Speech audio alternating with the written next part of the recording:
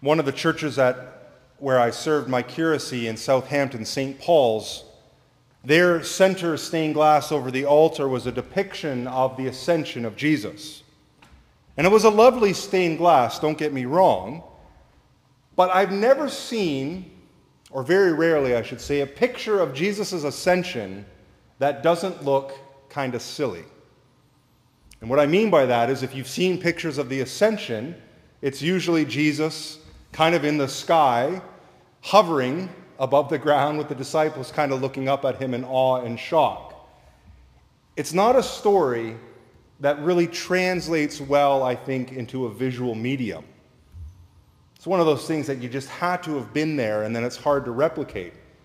Because the artwork and the stained glass, as beautiful as they may be, kind of look silly.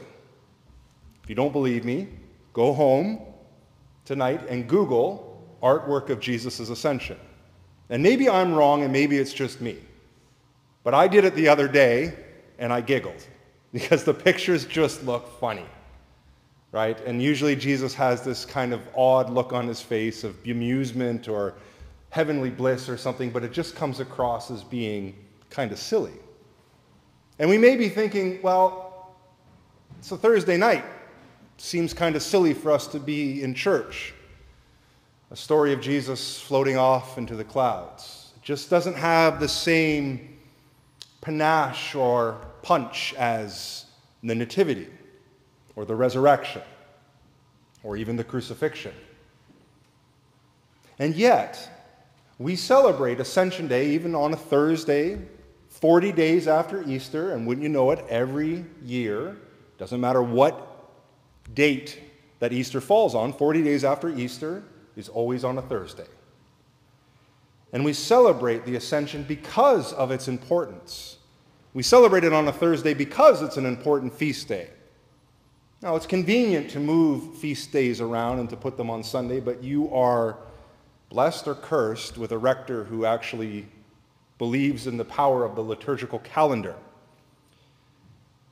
And so, what I'm getting at in all of this is, despite the failure of artwork, I think, to do the story of the Ascension justice, despite a Thursday evening service, which is not the most ideal time for a service, the Ascension remains important in the life of the church for a number of reasons.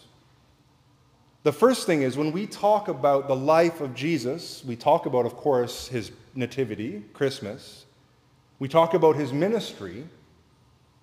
But then when we talk about the events of Holy Week, that central aspect of the church's calendar, we often talk about Jesus' passion, his death, and his crucifixion. But have you ever noticed in the Eucharistic prayer and in the Apostles' and Nicene Creed, it does give specific mention to the ascension of Jesus. And the creeds are very sparse in their language. They wouldn't tell us that the ascension is important if it wasn't. So if the ascension of Jesus was unimportant to the life of Christians, they wouldn't have included it in there. Because the creeds are the foundational statement of belief for all Christians. And so the ascension gets mentioned in the creeds. He ascended to the right hand of the Father. In our Eucharistic prayers, it always talks about Jesus' death, resurrection, and glorious ascension. So what's the big deal with the ascension? Why does it matter? Why does it get that attention in the Scriptures? Mark mentions it, Luke mentions it twice at the end of his gospel and, as Don read, at the beginning of Acts. It's actually kind of an important foundational event. But as I said, it's one easy to overlook because it doesn't have the same drama and excitement. It's kind of like Jesus is there and then poof, he's gone. It's very anticlimactic. But there was a picture when I Googled pictures of the Ascension that did make an impact on me, and I shared it on the parish Facebook group. It's a picture of Jesus surrounded in light, kind of like a whirlwind. You know that story of Elijah when he is caught up in the chariots of fire and the whirlwind and going up? We actually read it this morning at morning prayer. And it's a foreshadowing or getting a foreshadowing of Jesus' own ascension into heaven.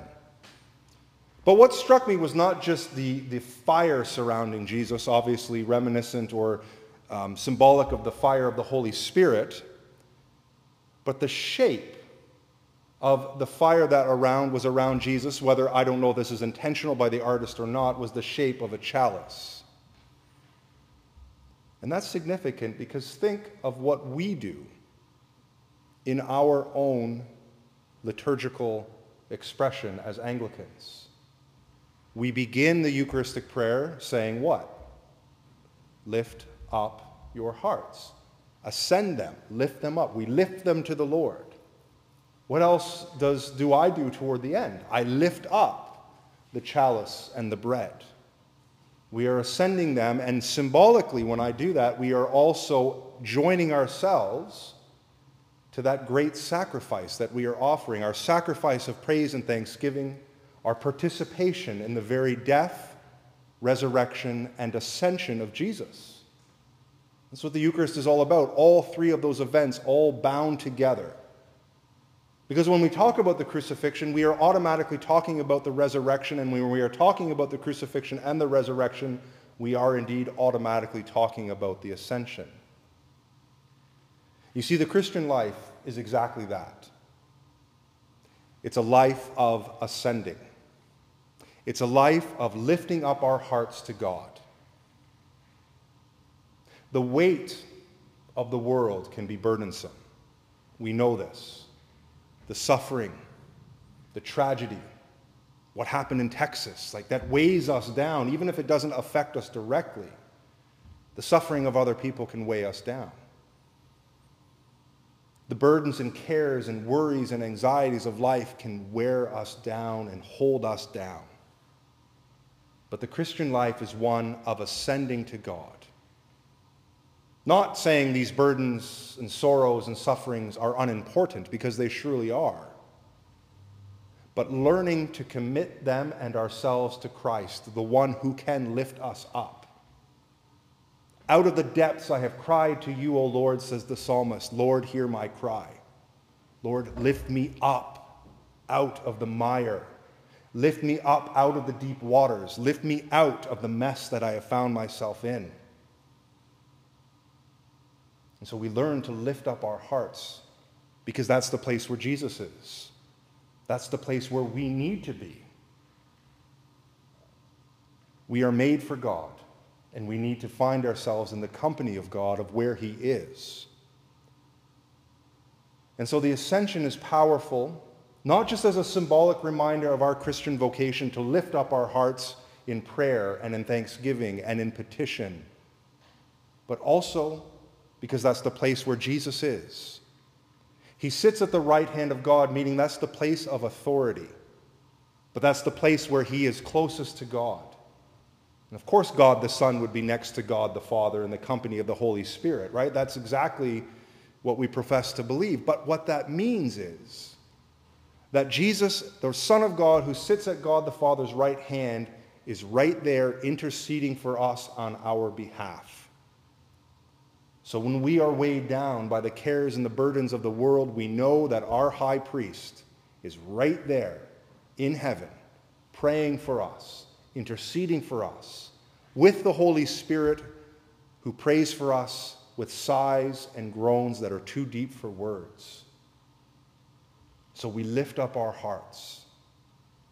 Sometimes that means letting go of the things that burden us. Sometimes the anxieties and the fears need to be let go of.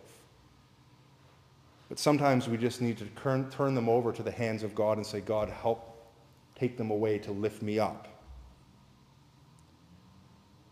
Poet T.S. Eliot says, you begin at the end.